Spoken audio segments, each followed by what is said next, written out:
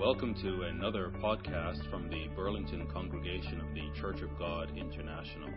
You can find out more about CGI Burlington on our website at cgiburlington.org. Afternoon, everyone. We all sound like we've been battling colds and stuff this week. I know mine was worse than about Wednesday. Still got a little bit sniffles, but seem to be going away. Caitlin's in bed. Her cough is really bad today, so she couldn't make it. Glad to see everybody here.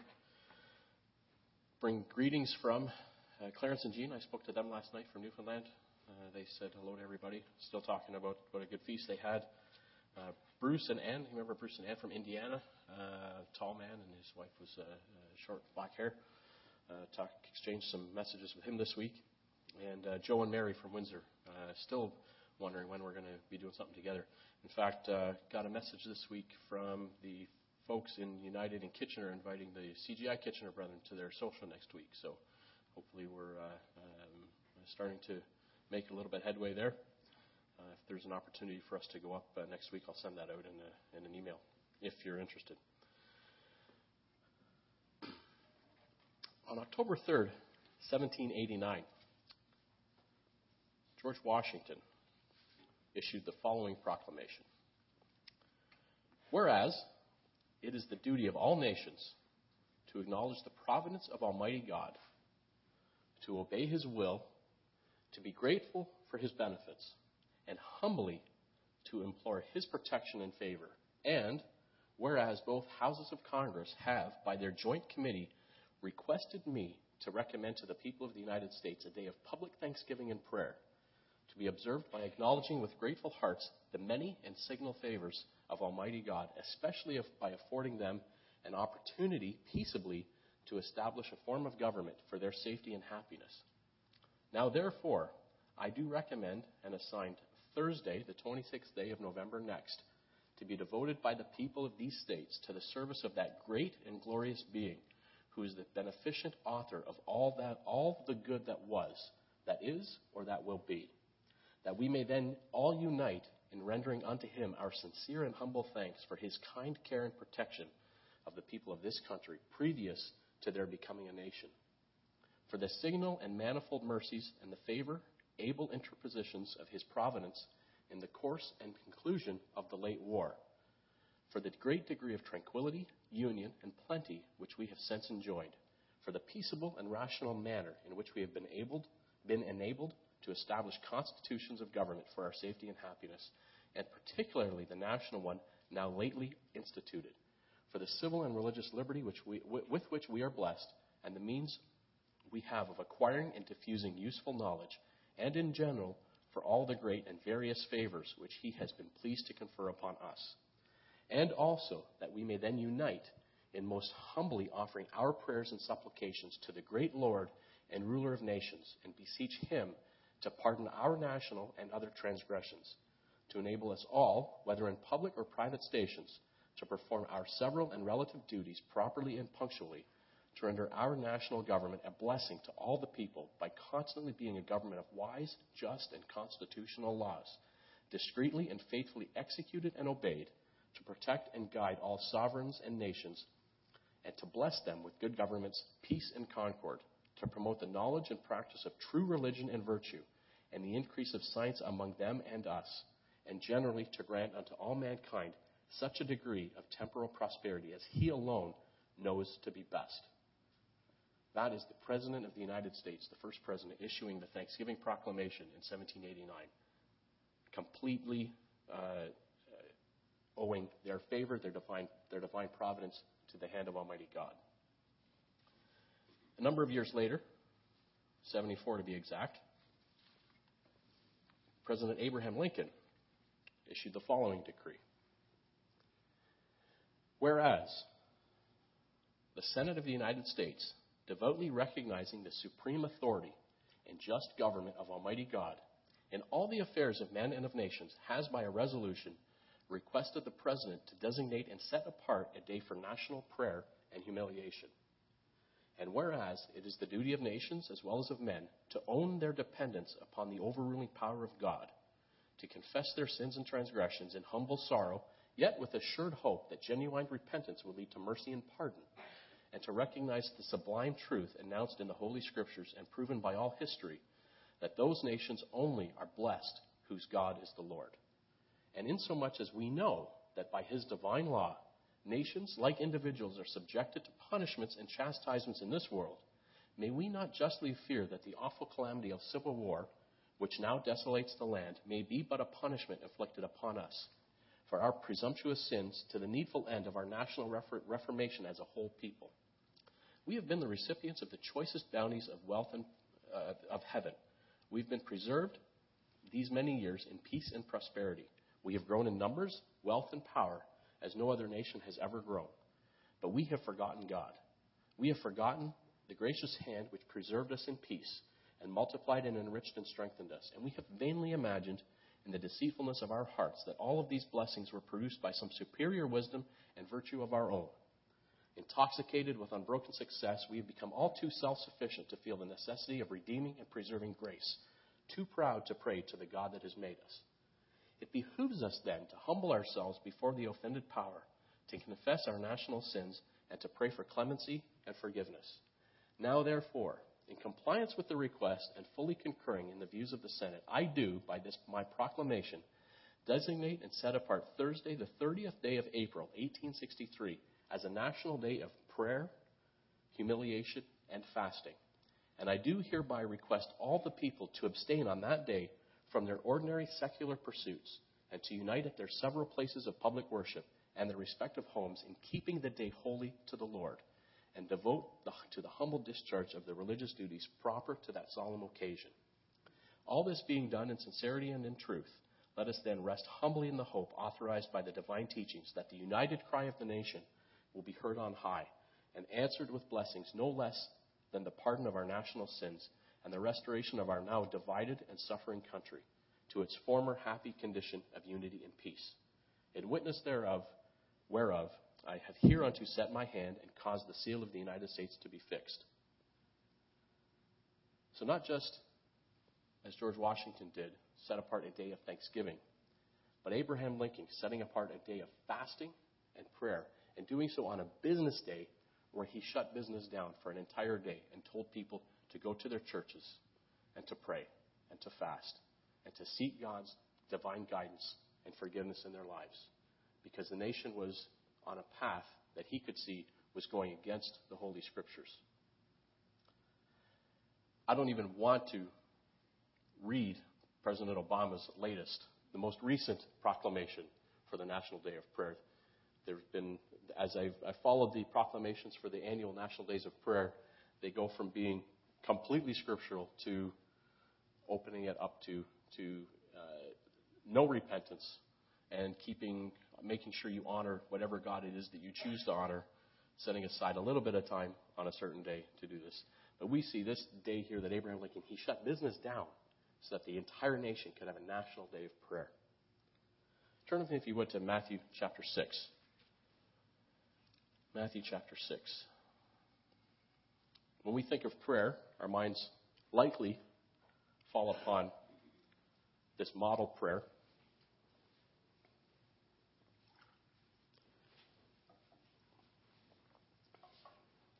Just by way of introduction, I'd like to go there. It's Christ's example to us, not necessarily to repeat verbatim, but to be used as a guide. Our Father in heaven, verse 8, let's pick it up there. Therefore, do not be like them, for your Father knows the things you have need of before you ask him. In this manner, therefore, pray. Our Father in heaven, hallowed be your name. Your kingdom come, your will be done on earth as it is in heaven. Give us this day our daily bread, and forgive us our debts as we forgive our debtors. And do not lead us into temptation, but deliver us from the evil one. For yours is the kingdom, the power, and the glory forever. Amen. Now, this model prayer has been in studies, has been taken apart, and we could do that today, which we're not going to do. Typically in our culture, we are private with our prayers. We pray publicly at services. We pray publicly for meals. We pray publicly for anointings. We are becoming more comfortable with a little bit of intercessory prayer as a congregation. Consider the thoughts of these two great leaders that we read and how they viewed prayer on a national scale. It wasn't just praying to God, but it was out of humility. There was repentance, there was forgiveness, there was thankfulness. They ran the whole gamut, understanding that it was God's providence that allowed them to be where they were, free from the oppression that they felt they had back in England, and now over here, free to worship their God, free to start anew. And they realized that it was by His divine providence, and that as a nation, they owed it together as a nation to be a nation of prayer. So much so that they set aside Thanksgiving. Thanksgiving wasn't initially about turkey and going shopping on the day after, which we do now. It was about being a prayer-filled nation. And then furthermore, during the height of the Civil War, Abraham Lincoln realized we need forgiveness as a nation. We need to be close together as a nation before God. All trying to drive home the point that prayer should be the foundation of their nation. If nothing else but prayer before Almighty God should be the foundation of their nation. When things were right, the entire nation should remember that it is God's doing. We see that pointed out in their proclamations. When things were going badly, which is what drove them to this, which is what drove Lincoln to his proclamation, Washington's was at the height of their independence. So this was right as 1789 was the year that they ratified the Constitution. They became an actual nation. It took 13 years for them to go from the point of signing the Declaration of Independence to becoming a full-fledged nation that set up a Senate and a Congress. And the actual nation itself began in 1789. So this was to start their brand new nation. So his proclamation for prayer was at the very beginning of the nation. Lincoln's was more during the height of the Civil War, which we know was one of the low points in American history, where there was so much infighting. So both men, understanding that the benefits of the nation, that they should remember God's providence when things are going well, and they should remember to get back to God in humility, repentance as a nation, seeking a closer relationship with Him to make possible repentance and forgiveness. All this done under the scope of nationhood, that the entire nation was told that this is what they should do, that their leader, this is what they had to do. Again, I don't even want to bore you with the short and empty proclamations of the most recent, and this is not just President Obama. This is going back some number of years. The short and very empty proclamations of today's annual National Day of Prayer. It calls to mind Isaiah 56, Isaiah chapter 56.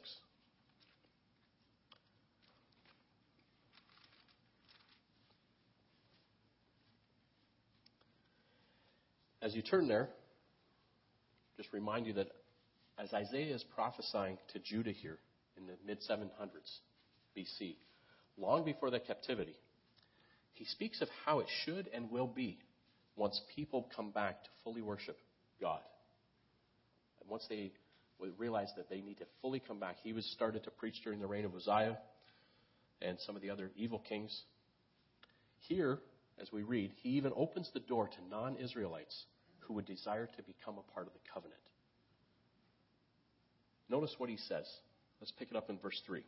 Do not let the son of the foreigner, who has joined himself to the Lord, speak, saying, the Lord has utterly separated me from his people. Nor let the eunuch say, here I am, a dry tree. For thus says the Lord, to the eunuchs who keep my Sabbaths, and choose what pleases me, and hold fast my covenant, even to them I will give in my house, and within my walls a place and a name, better than that of sons and daughters, and I will give them an everlasting name that shall not be cut off. Also the sons of the foreigner who join themselves to the Lord to serve him, and to love the name of the Lord, to be his servants. Everyone who keeps from defiling the Sabbath and holds fast my covenant, even them I will bring to my holy mountain, and make them joyful in my house of prayer. Their burnt offerings and their sacrifices will be accepted on my altar. For my house shall be called a house of prayer for all nations. The Lord God who gathers the outcasts of Israel says, yet I will gather to him others besides those who are gathered to him. God's temple should be a house of prayer.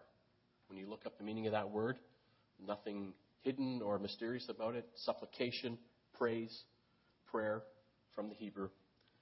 But a house of prayer for all people. A house of prayer for all nations is what he says. Whoever comes here God says, should know that they are coming to a house that prays, and prays only to the God of Israel. So today, as we build on the festival theme of community, which Pastor Adrian continued and kept going last week, and which we will continue to strive towards as we combine our men's and women's fellowship and that family fellowship in the next 6 months, I would like to examine this notion of God's house being a house of prayer. What does that mean? What does it mean for God's house to be a house of prayer? How does it impact our family sitting here today? And more importantly, how can we become a better family by understanding what it means to be a house of prayer? Let's go to where the scripture reading was, Mark chapter 11. Mark chapter 11.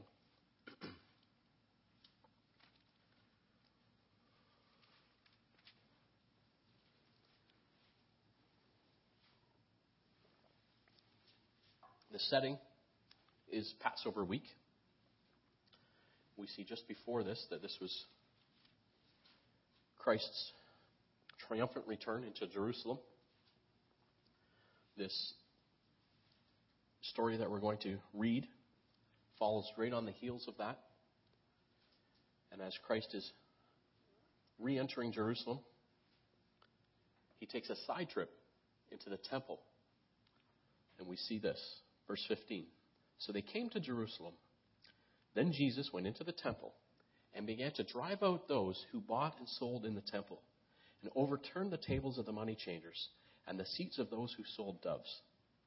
And he would not allow anyone to carry wares through the temple. Then he taught, saying to them, Is it not written, my house shall be called a house of prayer for all nations? We just read that in Isaiah 56. But you have made it a den of thieves. You can jot down that that's in Jeremiah 7, verse 11. So he brought in two prophecies to these people that were making merchandise of God's people in his holy place, reminding them that the purpose of his house was to be a house of prayer. But they were, from a negative sense, making it a den of thieves. We see here how the cleansing of the temple is directly linked to the reminder that God's house should be one of prayer. We've discussed both here and at the feast the need to continue to build our temple, both as individuals and when we read in 1 Corinthians 3, both here and at the feast, that the congregation is a temple.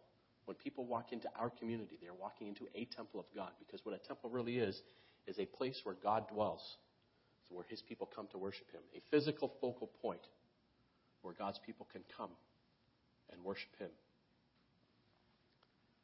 That we should not be satisfied with our individual temples because we are not yet complete.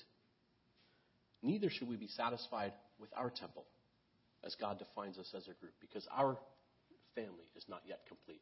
Our temple can be better.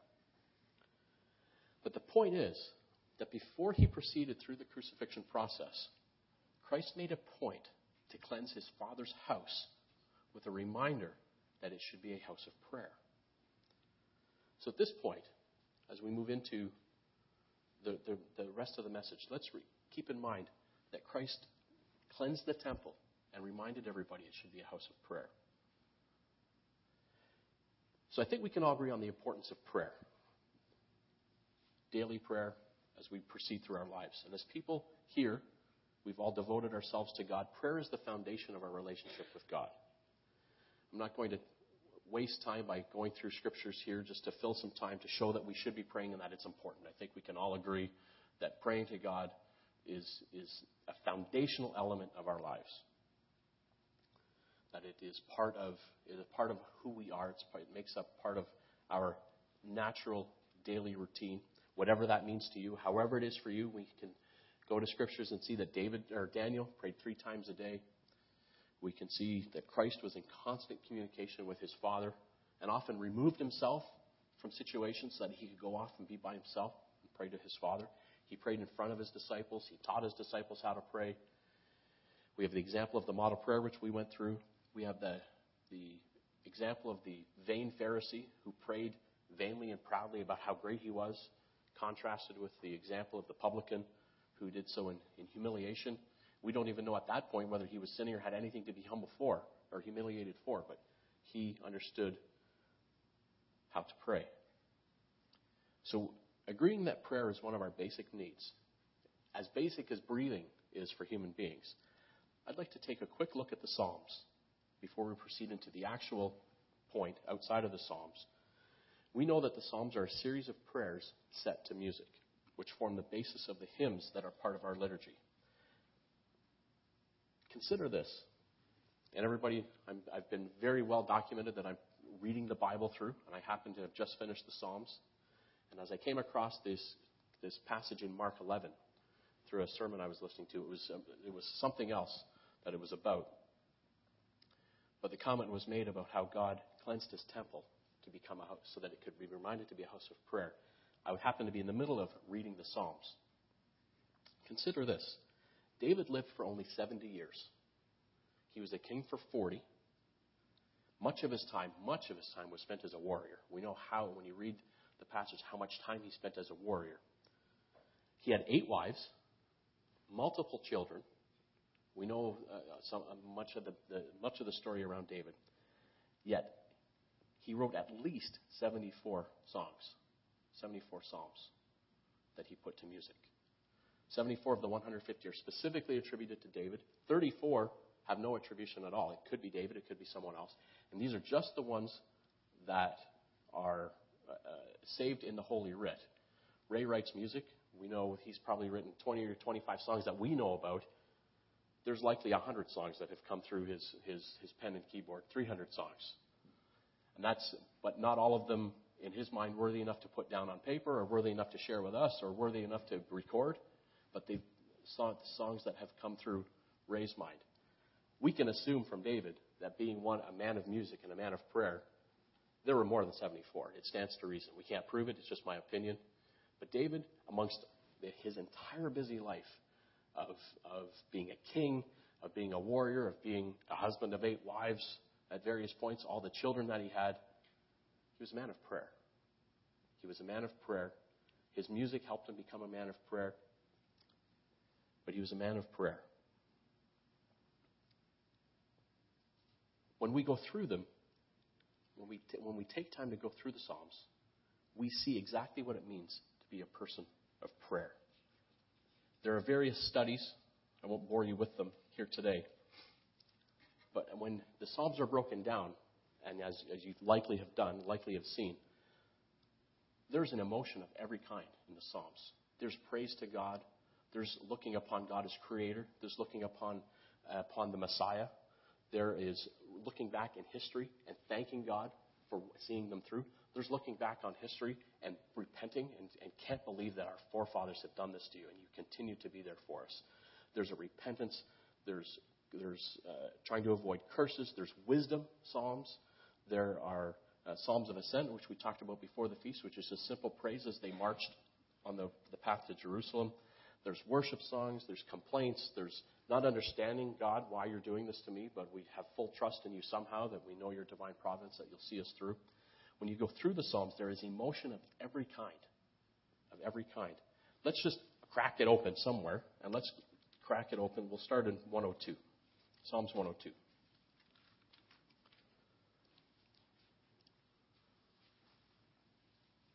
This is a prayer for mercy.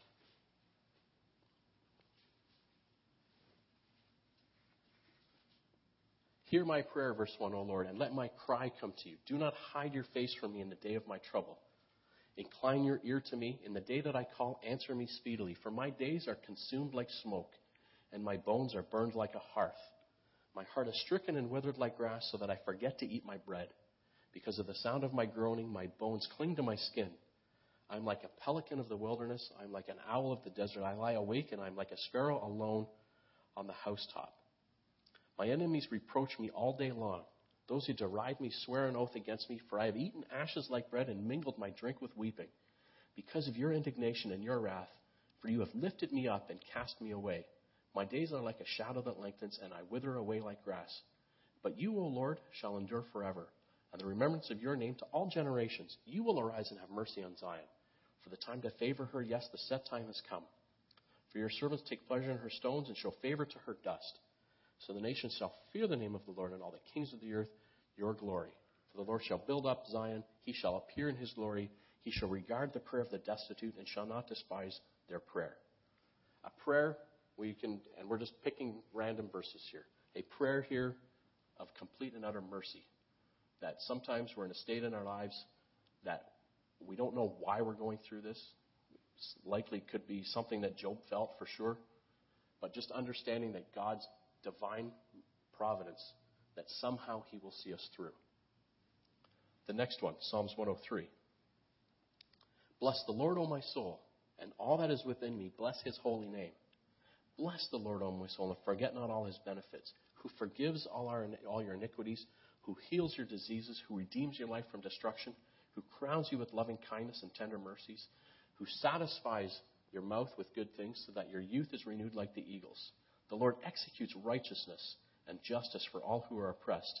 He made known his ways to Moses. He acts to the children of Israel. The Lord is merciful and gracious, slow to anger and abounding in mercy. Here, his righteousness as judge. God's divine righteousness. We talked a little bit about judgment and justice at the feast. God is the ultimate purveyor of righteous judgment.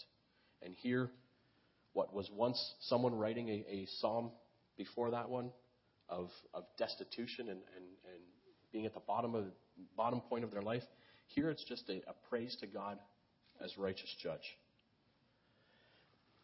Next page, Psalms 104. Bless the Lord, O my soul. O Lord my God, you are very great. You are clothed with honor and majesty, who cover yourself with light as with a garment, who stretch out the heavens like a curtain. He lays the beam of his upper chambers in the waters, who makes the clouds his chariot, who walks on the wings of the wind, who makes his angels spirits, his ministers a flame of fire. You who laid the foundations of the earth, so that it should not be moved forever. You covered it with the deep as with a garment. The waters stood above the mountains. At your rebuke they fled. At the voice of your thunder they hastened away. They went up over the mountains. They went down into the valleys to the place which you founded for them. You have set a boundary that they may not pass over, that they may return to cover the earth. God, our great creator, when we're walking in, you're going for a hike somewhere in the woods, or you're at the feast on the beach, it's a high point of your life. And yet you can still, like George Washington said, tap into God at the height of your life. When things are good, not forget that it is God who is creator, that it is God who set this beautiful earth. And as we reminded ourselves in the youth study, that he has a purpose for mankind, right from the very beginning, that mankind was special, and he gave us dominion over this beautiful earth. 106. 106. Praise the Lord. Oh, give thanks to the Lord, for he is good, for his mercy endures forever. Who can utter the mighty acts of the Lord? Who can declare all his praise? Blessed are those who keep justice, and he who does righteousness at all times. Remember me, O Lord, with the favor you have toward your people. O visit me with your salvation, that I may see the benefit of your chosen ones, that I may rejoice in the gladness of your nation, that I may glory with your inheritance. So this is a psalm of praise, recognizing God's greatness in their lives, but we now proceed into a historical context. We have sinned with our fathers. We have committed iniquity. We have done wickedly. Our fathers in Egypt did not understand your wonders. They did not remember the multitude of your mercies, but rebelled by the sea, the Red Sea. Nevertheless, he saved them for his name's sake, that he might make his mighty power known. He rebuked the Red Sea also, and it dried up. So he led them through the depths as through the wilderness. He saved them from the hand of him who hated them, and redeemed them from the hand of the enemy. The waters covered the enemies. There was not one of them left. Then they believed his words, and they sang his praise. And it continues on. We won't take time to do that for this one. But it goes back in their history and realizing just how great God was in their lives. That they are sitting here in comfort at the point of this writing, greatness with God, God's glory, but reminding themselves how merciful God was in bringing them through the sins of their past. He continues in 107 with similar sentiments, God's love manifested throughout history. Verse 1, "Oh, give thanks to the Lord, for he is good, for his mercy endures forever. Let the redeemed of the Lord say so, whom he has redeemed from the hand of the enemy and gathered out of the lands, from the east and from the west and from the north and from the south. They wandered in the wilderness in a desolate way. They found no city to dwell in. Hungry and thirsty, their soul fainted of them. Then they cried out to the Lord in their trouble, and he delivered them out of their distresses. And he led them forth by the right way, that they might go to a city for a dwelling place. Oh, that men would give thanks to the Lord for his goodness, and for his wonderful works to the children of men. For he satisfies the longing soul, and fills the hungry soul with goodness. And continues on with a memory of history of how God was great and his love was manifested to them. One last one here, as we're just proceeding along here, Psalms 108. An assurance that he will protect and guide us. So we see this vast array of emotions, and we haven't even we've covered 6 or 7 of them. We can recall Psalms 51, you don't need to turn there. David's, the depth of his repentance. Psalms 103, or Psalms 23, the Lord is my shepherd. Psalms 22, talking about the magnificence of the Messiah. There's just the range of emotions that is covered in the Psalms for people that have dedicated their lives to God. This exercise can be done anywhere in the Psalms. You can start anywhere in the Psalms and see the vast differences in the range of emotions. And as I read through them, I stand amazed at people like David. To have this much depth in his praise, with all that was going on around him, with the family strife that he inflicted upon himself, with the national stress that was on him as the king, as a warrior. Throughout all his life, he was assuredly a man of prayer. A man that just didn't put in his 20 minutes, but he was a man of prayer. Not just falling to his knees for 20 minutes in the morning, but he was in contact with God throughout the day. As things happen, he had to have been in contact with God throughout the day. One who spent his time in constant communication with God. Every possible circumstance, every possible emotion, every possible need, every possible praise is covered in the pages of these Psalms. We see doctrine. As you go through it, you see doctrine, you see law, creation, repentance, history, all touched in prayer. We can take a lesson from here in becoming better people of prayer. As individuals, we need to be God-centered in our lives. And if we are God-centered, we need to become more God-centered in our lives. Become people of prayer, despite all that goes on in our lives. So how does this reflect upon our community? Turn with me to 1 John chapter 4. I'd like to go through 3 Old Testament stories to get to the point of the message today. But before we do, I'd like to remind ourselves of the basic premise that we know that's covered here in a couple of scriptures. So 1 John chapter 4 to start. As we consider what the power of prayer does for our community, for our family here. 1 John 4, verse 20. If someone says, 1 John chapter 4, verse 20. If someone says, I love God, and hates his brother, he is a liar. For he who does not love his brother, whom he has seen, how can he love God, whom he has not seen? And this commandment we have from him, that he who loves God must love his brother also. Clearly, our relationship with God is reflected precisely by our relationship with each other. God tells us we can't love him and not love our brothers and sisters. And that was reflected in Brother Ray's prayer. But what a joy it is to get together, just to be together. Part of what makes us what is a positive thing about being a community is we just get to be with our brothers and sisters. After a hard week, it's nice to walk in those doors and see each other. It just makes the week good. It refreshes us. We go home from the Sabbath. I go home from the Sabbath as tired as I am, absolutely and completely refreshed just by seeing your faces. Matthew 5. This premise that our relationship with God is completely and precisely reflected by our relationship with each other. Here we look at the Sermon on the Mount, what, as we've said before, amounts to Christianity 101, the basics of Christianity, as Christ covers here in his first interaction with man from a teaching standpoint. Verse 22. Let's start back in 21. Start at the start of the thought. You have heard that it was said to those of old, you shall not murder. It's Matthew 5:21. And whoever murders will be in danger of the judgment. But I say to you that whoever is angry with his brother without a cause shall be in danger of the judgment. And whoever says to his brother, Raca, shall be in danger of the council. But whoever says, you fool, shall be in danger of hellfire. Therefore, if you bring your gift to the altar, and there remember that your brother has something against you, leave your gift there before the altar and go your way. First be reconciled to your brother, and then come and offer your gift. By its inclusion here in the start of Christianity, in this Sermon on the Mount, he includes this premise here as part of his first teachings.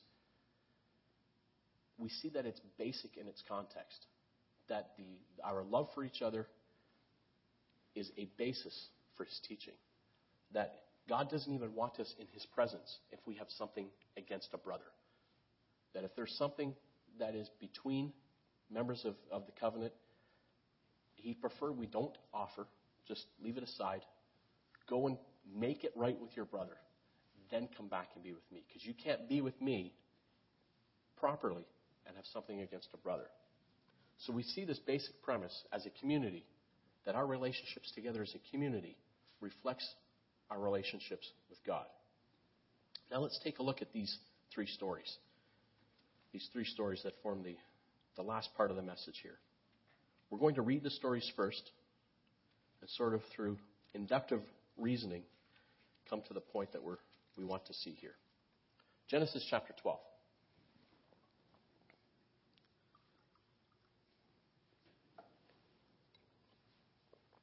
Genesis chapter 12.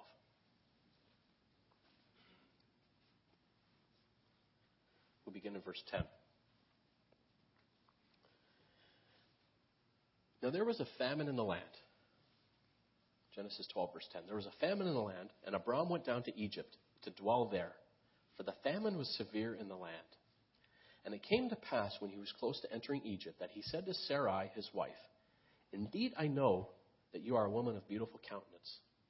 Therefore it will happen when the Egyptians see that they will say, This is his wife, and they will kill me, but they will let you live. Please say that you are my sister, that it may be well with me for your sake, and that I may live because of you. And so it was, when Abram came into Egypt, that the Egyptians saw the woman, and that she was very beautiful. The princes of Pharaoh also saw her and commended her to Pharaoh. And the woman was taken to Pharaoh's house, and he treated Abram well for her sake.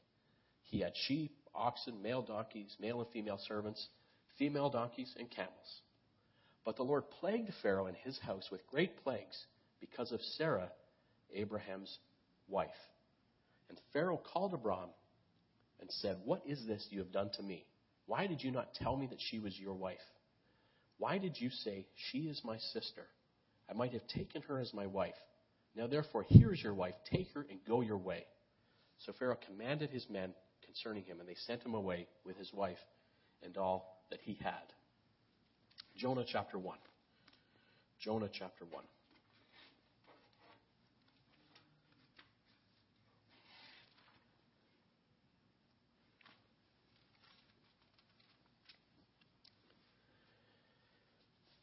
Verse 4. Jonah chapter 1 and in verse 4. But the Lord sent out a great wind on the sea, and there was a mighty tempest on the sea, so that the ship was about to be broken up.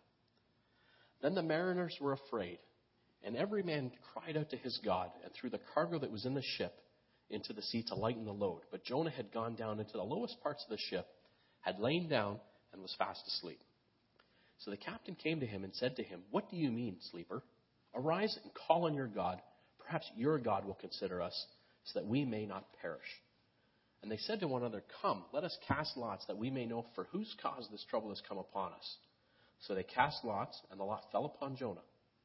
And they said to him, Please tell us, for whose cause is this trouble upon us? What is your occupation, and where do you come from? What is your country, and of what people are you?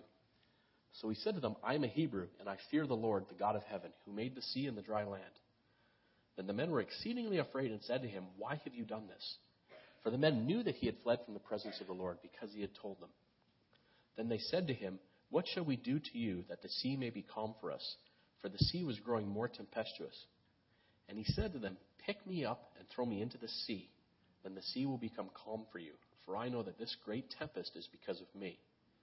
Nevertheless, the men rowed hard to return to land, but they could not, for the sea continued to grow more tempestuous against them.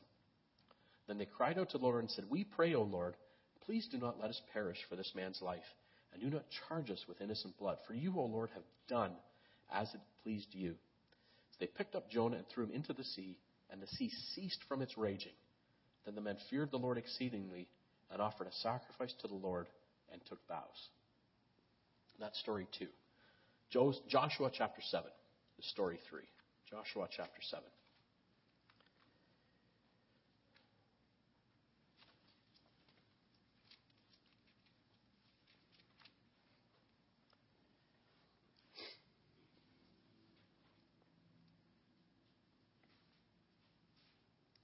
Verse 1. Joshua 7 and in verse 1. Following on the heels of the destruction of Jericho, the children of Israel committed a trespass regarding the accursed things. For Achan, the son of Carmi, the son of Zabdi, the son of Zerah of the tribe of Judah, took of the accursed things.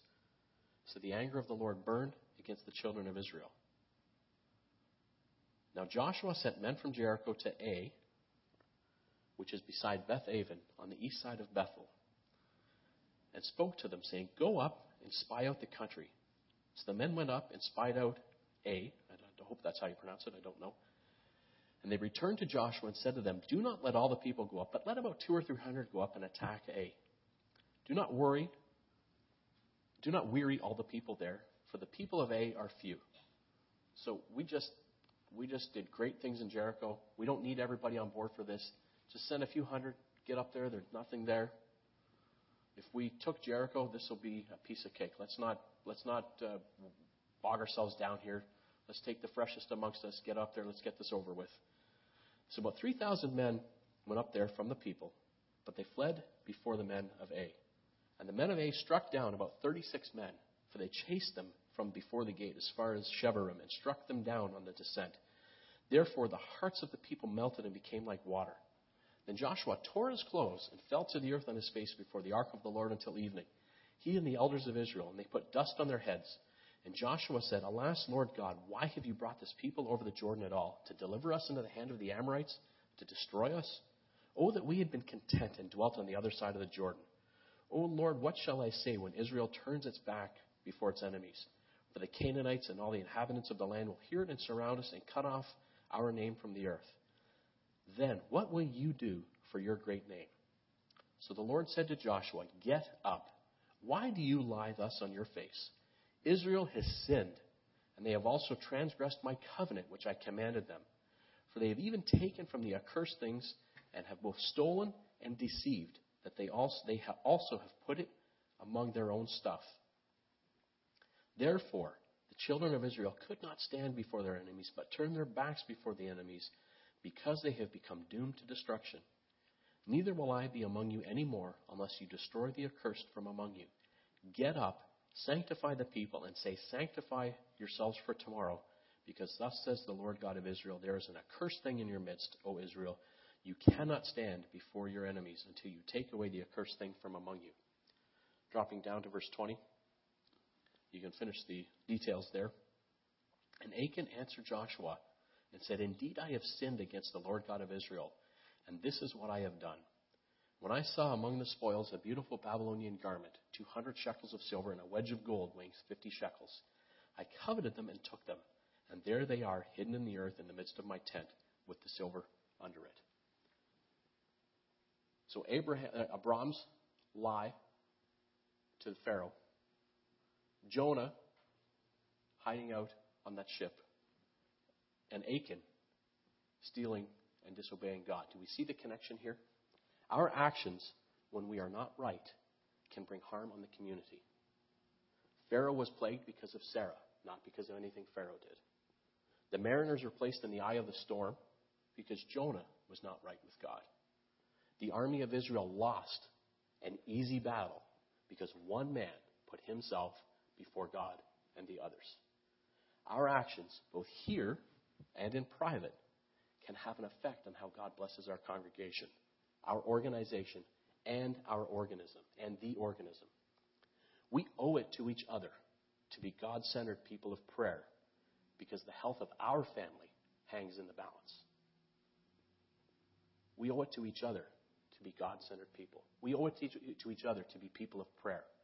We need to trust that when we walk through that door, this is a house of prayer, not just because we've instituted a little bit of intercessory prayer, not just because when the occasion provides, we may anoint publicly, not just because we have an opening and a closing prayer, but because every individual here prays at home. And as part of this family, every individual is God-centered. That is a house of prayer. That is what makes us a house of prayer. There's a whole lot that can make us a house of prayer, but when we trust each other, that when we go home this week and something needs to be prayed about, you've all got my back. When Adrian had his blood issue, Brother Gord's got his gallbladder issue, he can trust that when we leave here, we're all praying for him because we're a house of prayer. Our community depends on us being God-centered. Our life hangs in the balance. Our life as a community hangs in the balance. 1 Kings chapter 8. We saw the negative side of that. It's easier to prove the negative by proving the positive by sometimes looking at the negative. And those three stories were clear examples of how the actions of others can affect the actions of one person can affect an entire group of people. 1 Kings chapter 8. We go here to the prayer of Solomon as he dedicates the temple. We'll pick it up verse 22. 1 Kings chapter 8. Solomon has just, the temple has just been finalized, and they're having a prayer of dedication.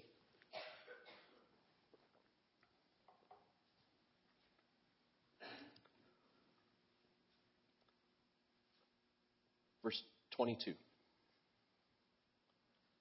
Then Solomon stood before the altar of the Lord in the presence of the assembly of Israel and spread out the hands toward heaven.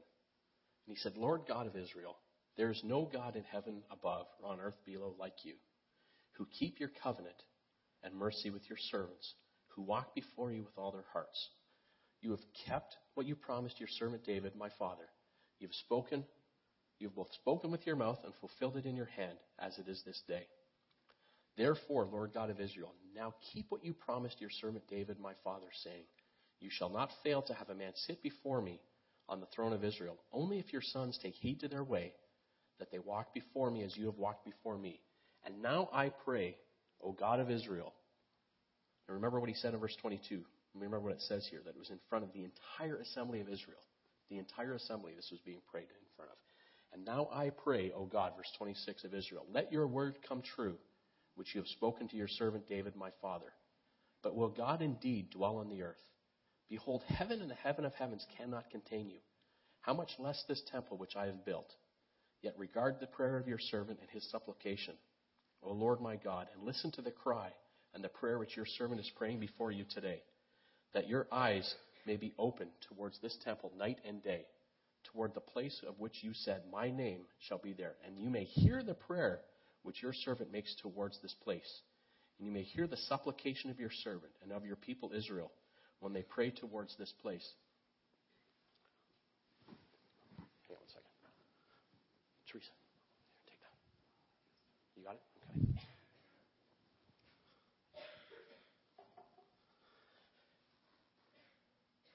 Okay. Back to verse 29. That your eyes may be open towards this temple night and day, towards the place of which you said, my name shall be there, that you may hear the prayer which your servant makes towards this place, and you may hear the supplication of your servant and of your people Israel when they pray toward this place, here in heaven and your dwelling place. And when you hear, forgive.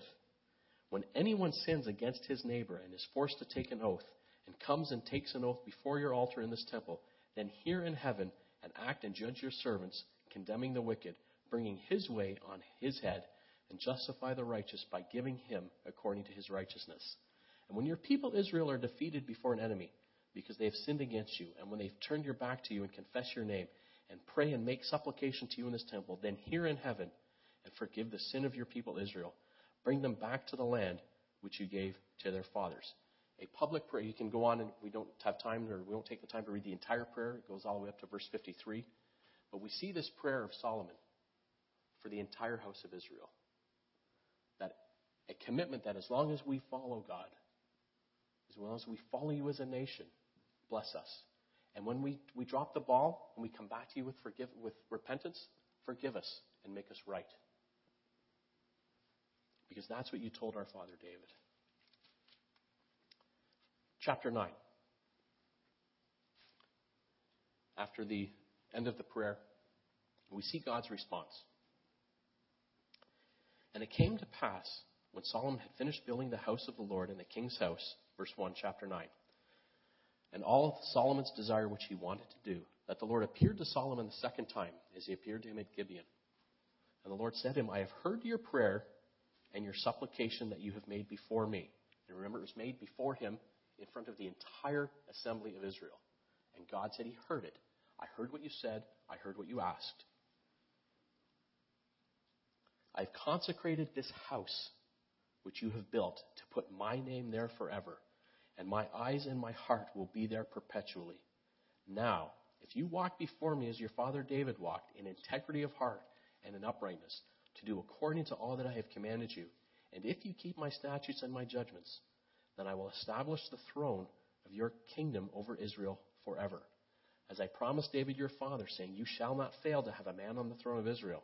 But if you or your sons at all turn from following me, and do not keep my commandments and my statutes which I have set before you, but go and serve other gods and worship them, then I will cut off Israel from the land which I have given them, and this house which I have consecrated for my name I will cast out of my sight.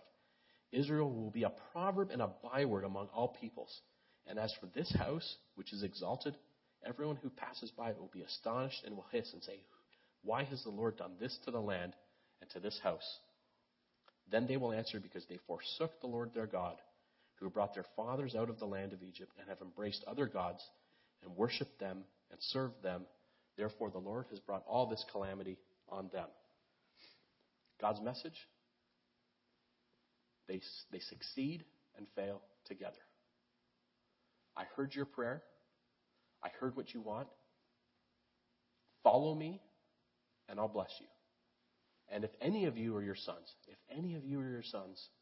turn their backs, the entire world will see the consequences. A house of prayer. We can have public prayers together. They're all part of being a house of prayer. Part of what makes us a house of prayer is before the sermon, we pray together. We pray as individuals, and then when needed, we pray together for the health of one another, for whatever is affecting our church. It's often for sickness, but it can be for God's blessing on the feast. It can be God's blessing on our work. It can be God's blessing on our public Bible series. It can be on wherever our town halls lead us, whatever ventures we have. As a community, we pray publicly together for God's blessing on our community. Congregationally, we become more comfortable praying together for initiatives, items that specifically affect our community. This is all part of being a house of prayer. Private prayer, we should have trust in each other, that each of us is a person of prayer. So that when we come here, we're not just a community that prays together in public, but we know that each of us is doing our part so that together we are a house of prayer. As individuals coming together, we have complete trust that each of us is God-centered. Anyone that comes into our midst should leave with no doubt that individually and collectively, we are a house of prayer. As we close, let's go to Ephesians chapter 4 and take a look at one of our chief mantras for our congregation and look at it in light of this notion of being a house of prayer. Being a house of prayer is much more than public prayer, but we're becoming better there too. We're becoming more comfortable with praying together in public. But it extends all the way to the privacy of our homes. We're together as a unit, we are people of prayer. Verse 11 of Ephesians 4, in light of being a house of prayer, he himself gave some to be apostles, some prophets, some evangelists, and some pastors and teachers, for the equipping of the saints, for the work of the ministry, for the edifying of the body of Christ, till we all come to the unity of the faith and of the knowledge of the Son of God, to a perfect man, to the measure of the stature of the fullness of Christ, that we should no longer be children tossed to and fro and carried about with every wind of doctrine, by the trickery of men and the cunning craftiness of deceitful plotting, but speaking the truth in love, may grow up in all things into him who is the head, Christ, from whom the whole body, joined and knit together by what every joint supplies, according to the effective working by which every part does its share, causes growth of the body for the edifying of itself in love. When we commit to being people of prayer in our lives, we commit to being people of prayer for each other, so that as a family, we become a house of prayer. We become a house of prayer. Imagine, if you would, the entire body of Christ hearing this proclamation. Whereas the body of Christ, devoutly recognizing the supreme authority and just government of Almighty God in the affairs of its members and of all congregations, has by resolution requested and designated and set apart a day for national prayer and humiliation. And whereas it is the duty of congregations as well as of men to own their dependence upon the overruling power of God, to confess their sins and transgressions in humble sorrow, yet with assured hope that genuine repentance will lead to mercy and pardon, and to recognize the sublime truth announced in the Holy Scriptures and proven by all history, that those churches only are blessed whose God is the Lord. And insomuch as we know that by his divine law, congregations, like members, are subjected to punishments and chastisements in this world, but we may not justly fear that the awful calamity of our civil wars, which now desolate the entire church, may be but a punishment inflicted upon us for our presumptuous sins, to the needful end of church-wide reformation as a whole people. We have been the recipients of the choicest bounties of heaven. We've been preserved these many years in peace and prosperity. We have grown in numbers, wealth, and power as no other nation has ever grown. But we have forgotten God. We have forgotten the gracious hand which preserved us in peace and multiplied and enriched and strengthened us. And we have vainly imagined in the deceitfulness of our hearts that all of these blessings were produced by some superior wisdom and virtue of our own. Intoxicated with unbroken success, we have become too self-sufficient to feel the necessity of redeeming and preserving grace, too proud to pray together to the God that made us. It behooves us then to humble ourselves before the offended power, to confess our church-wide sins, and to pray for clemency and forgiveness. Now, therefore, in compliance with the request and fully concurring in the views of the church, I do by this my proclamation designate and set apart this day as a day of church-wide humiliation, fasting, and prayer. And I do hereby request all people, I'm not doing this, this is just a what if.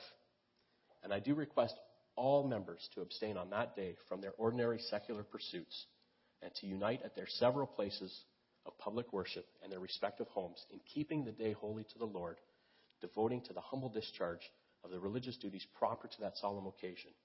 All this being done in sincerity and in truth, let us then rest humbly in the hope authorized by the divine teachings, so that the united cry of God's people will be heard on high and answered with blessings no less than the pardon of our church-wide sins and the restoration of our now divided and suffering body to its former happy condition of unity and peace.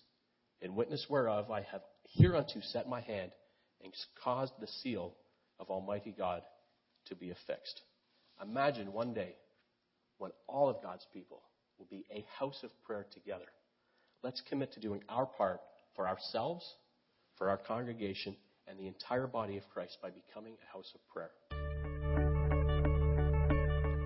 This has been a podcast from the Burlington congregation of the Church of God International. We hope you are blessed by it. To find out more about CGI Burlington, visit our website at cgiburlington.org.